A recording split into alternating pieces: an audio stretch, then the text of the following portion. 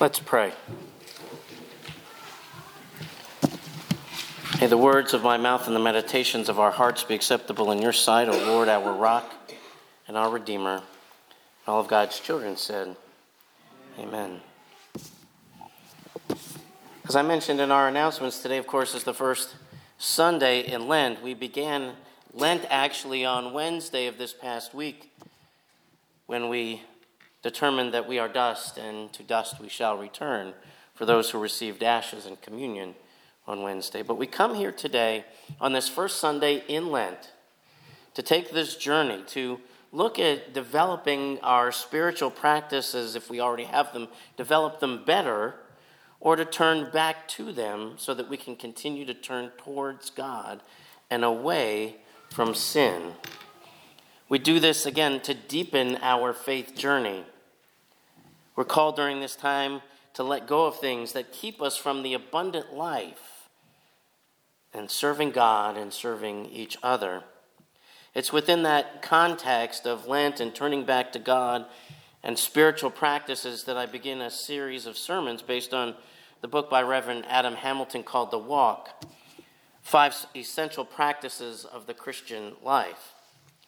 These practices kind of parallel and mirror the ones that Methodism's founder John Wesley put together that we refer to as the means of grace. He talked about Holy Communion and prayer and worship and holy conferencing, searching the scriptures. What Hamilton shares and what Wesley would as well is that these practices keep us on the path. They keep us on the path of faith and away from those things in the world that are noisy and clanging and trying to grab our attention. So we begin today in this first sermon with the spiritual practice of worship and prayer. And I would have to say we often think we know how those things function and what they are as a part of our faith, but as we know, we can often make mistakes from now and then and get them wrong. But let me start this way. Last year, our granddaughter Clara was at a friend's house, and Clara was 4 at the time, and her friend was the same age. And the two of them rode on what I call kids' quads. They don't have a lot of power. They're 4-wheelers. They're basically battery operated. You have to charge them with a wall outlet for a little bit, but they don't go very fast. And they do a lot of turning and stuff, but it's a lot of kid fun. And Tommy, her dad, shared a video with us, and we saw this big smile as she was driving across, and her friend Dylan was following her, and they ended up going through his mother's garden, running into the dad's pickup truck, and also taking out a couple of lights along the path. They had fun. They destroyed a lot of stuff, but they had fun. She was so excited to ride it. The only thing she didn't like, of course, as you saw in the video, was the helmet that she had to wear. Well, Kathy and I had an opportunity and had some money, and we thought, you know what, we're going to buy one of those for, and we did. And again, she hated the idea of wearing a helmet. But there she was in the parking lot behind Firwood Church, riding around on it, and it even had a cheap radio in it. I don't even know how to change the channels, but somehow she figured it out, and I don't know how she got it, but she got Spanish music playing. And she's riding around waving to us, and huge smiles, and we laughed and took videos and pictures of her. We do things for each other. We offer gifts to one another, and we do that in a way of sharing our love for each other. We also do that in hopes that what we offer brings excitement in some way, shape, or form. That's what Kathy and I did with Clara. That's what we do at other times, whether it's birthdays or anniversaries or Christmas. We offer these gifts as a way of saying thank you for who you are. Have you ever thought about the gifts that God has given you? Start by thinking about the creation, the world that we live in, not the circumstances, but the world itself, the beauty within it.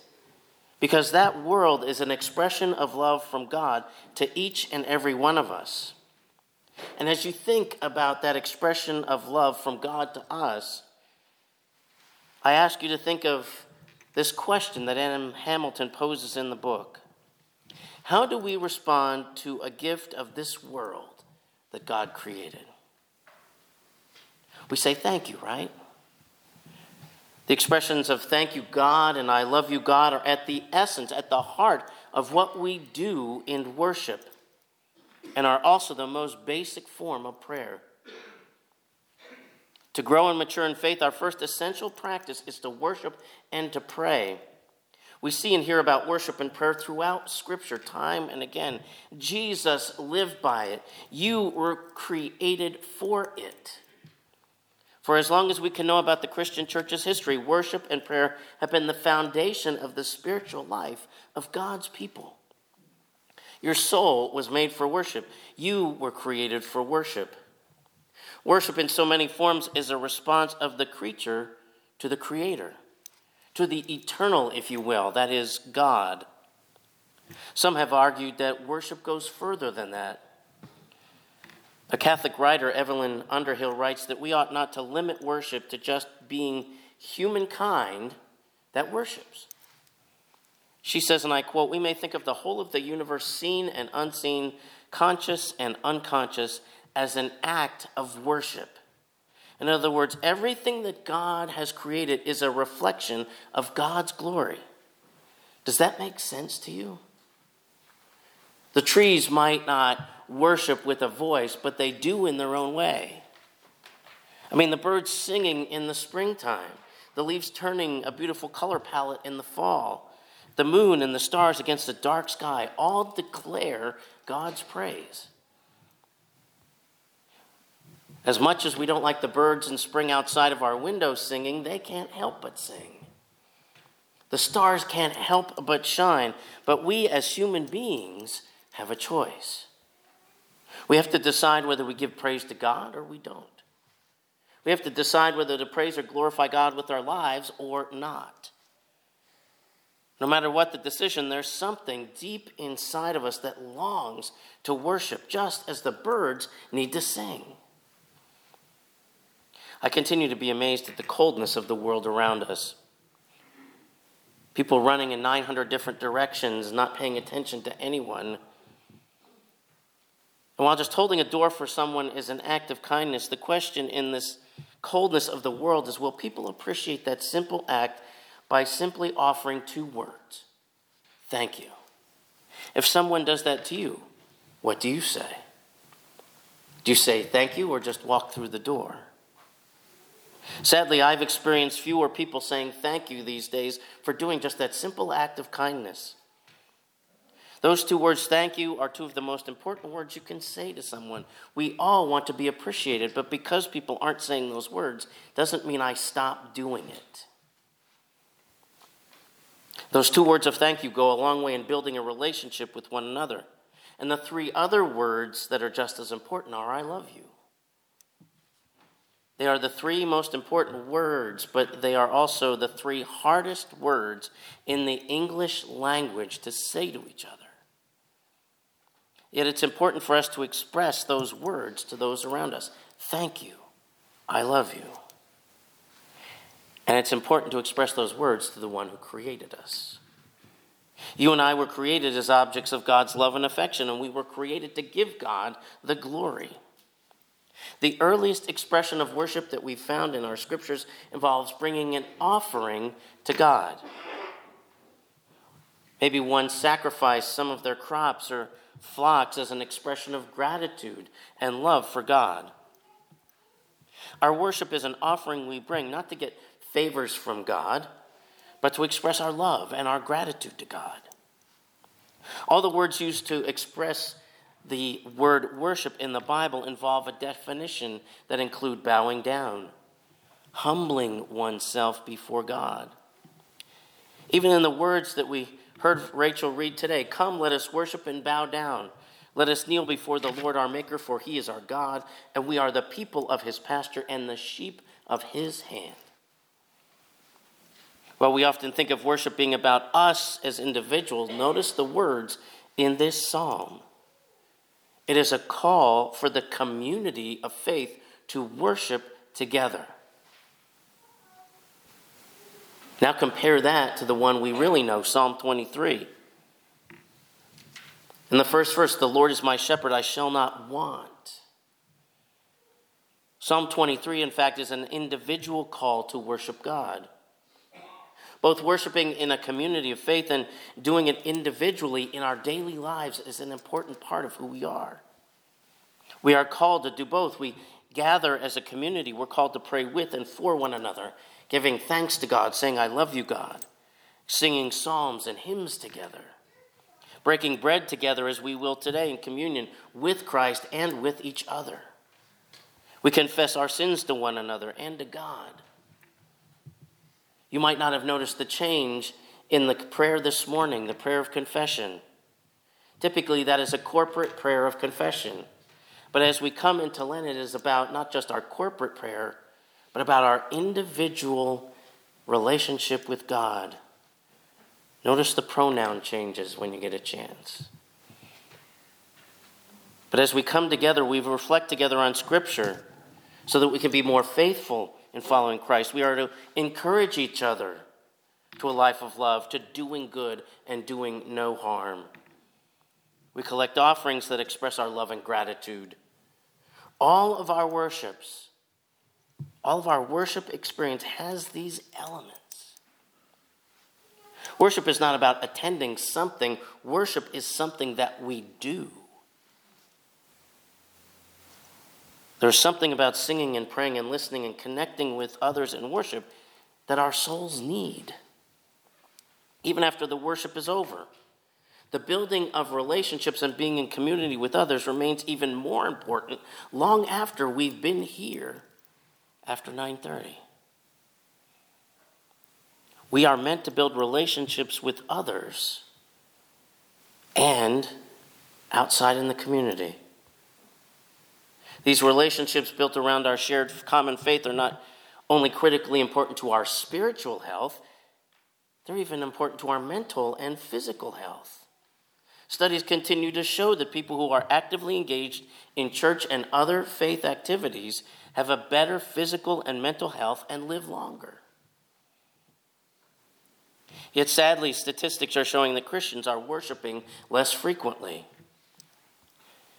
There was a time when if there were 4 or 5 Sundays in the month, you knew where somebody would be in church, in worship. And now instead of 3 out of 4 or 4 out of 5 on a Sunday, many Christians are now worshiping 2 out of 4. The studies show there are hosts of reasons. Some have to do with children, others with people worshiping online from home, etc. Drive-by communion. Some churches had that this past Wednesday. Some have drive-by ashes. Before you had your ashes when you drove by, did you confess your sins before God? I have to wonder how they do that.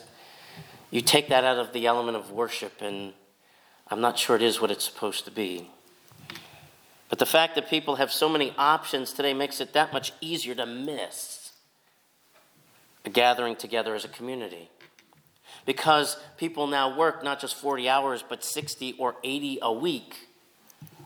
Sometimes the only day they have off is Sunday.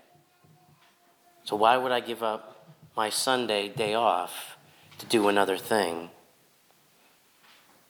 Hamilton mentioned in the book that at the Church of the Resurrection, where he pastors, their goal was to get folks to 90% attendance a year. That meant folks didn't miss at least 5 weeks of worship. That's all they could miss to get that 90%. They used name tags out there on a regular basis, so they decided that for those folks who didn't miss and made that 90%, they'd get a sticker on their name tag if they attended 90% or more. To be honest, that might seem a silly thing, but we as human beings respond to positive reinforcement and being held accountable for things. And those stickers on their name tag, in some small way, as silly as it might seem, provided an incentive to be present. Our community worship of the faithful is to be prayerful too. And so is our personal daily worship outside of this particular worship time. Our daily personal worship should be composed of our prayers and our actions. In our prayers, we praise God, we confess, we petition God for help for ourselves and others. We give thanks. We say, I love you, God. And while prayer should have all of those parts, again, we should clearly say thank you, so we can capture the full dimension of all of our prayer. Daily worship and expressions of thankfulness shape us to become people whose hearts are defined by one word: gratitude. Much like worship, building relationships is good for our spiritual, mental, and physical health. Expressing thanks and gratitude to each other does the same thing. I want to be clear about saying thank you and gratitude. We say those things in worship, whether it's daily or here in our community setting, as a way to say thanks, not because everything's going great, but we give thanks because life itself is a gift from God. By being grateful for that gift of life, it helps us to recenter, to refocus, move towards happiness, that we might take our eyes off of our complaints, off of the bad things that are happening, and focus on the blessings. Prayer has a powerful impact on our lives, but we have to be honest, we neglect it often. Statistics show that 41% of men and 59% of women report praying at least once a day. Having just heard that statistic and those about attending worship, I'm challenging you this Lent to change the statistics. To change the statistics about attending worship and how often you pray. The first, I'm challenging you to be in worship. There are 5 Sundays in March. I'm challenging you today to be at least at 4 of them. That doesn't mean you get a vacation of 2 weeks afterwards. I'm just challenging you to put your faith in action and be in community 4 out of the 5 Sundays. Secondly, I'm challenging you to pray 5 times each day, and you're like, oh no. 5? Are you kidding me? When am I going to do that? Prayers are easy. They can just be a brief pause in the day for you to breathe in and breathe out a thank you to God, and I love you, God. You breathe in, thank you, God, and breathe out, I love you, God. At other times, you may want to do something a little deeper. Offer praise to God, thanksgiving to God, confess something to God, petition God for help on behalf of others. And lastly, yielding. Yielding means giving yourself up, sacrificing so that you can do something in the name of Jesus Christ. Again, I know what you're thinking. 5 times a day, are you kidding me? No, I'm not. Look at the world around us. Do we think we need more or less prayer? Keith Green, who's a Christian music artist, often challenges Christians at his concerts to be a living and a walking prayer. That is, in all that you do and all that you say in your life, you're a living expression of praising God, giving thanks to God, confessing to God, yielding to God, offering petitions to God, saying thank you and I love you, God. Think of it this way. Christmas wasn't that long ago. Remember the movie The Santa Claus with Tim Allen? And he started to get all the characteristics of Santa Claus, and he was walking down the street looking at people in street clothes, and he's saying, nope, naughty, nice, not, and going down. It's like that in prayer. You can go down the street listening to your iPhone or your Android phone, or you can look around you. You might not know their circumstances, but that doesn't, and you might not even know their name, but pray for them. You could be at the line at Walmart or at the pharmacy. Pray for the person in front of and behind you. If you're willing to be a living, walking prayer person, I encourage you to take up that challenge of praying 5 times a day, but I want you to try this. Take your non-dominant hand. My non-dominant is left. So whatever your non-dominant hand is, take that.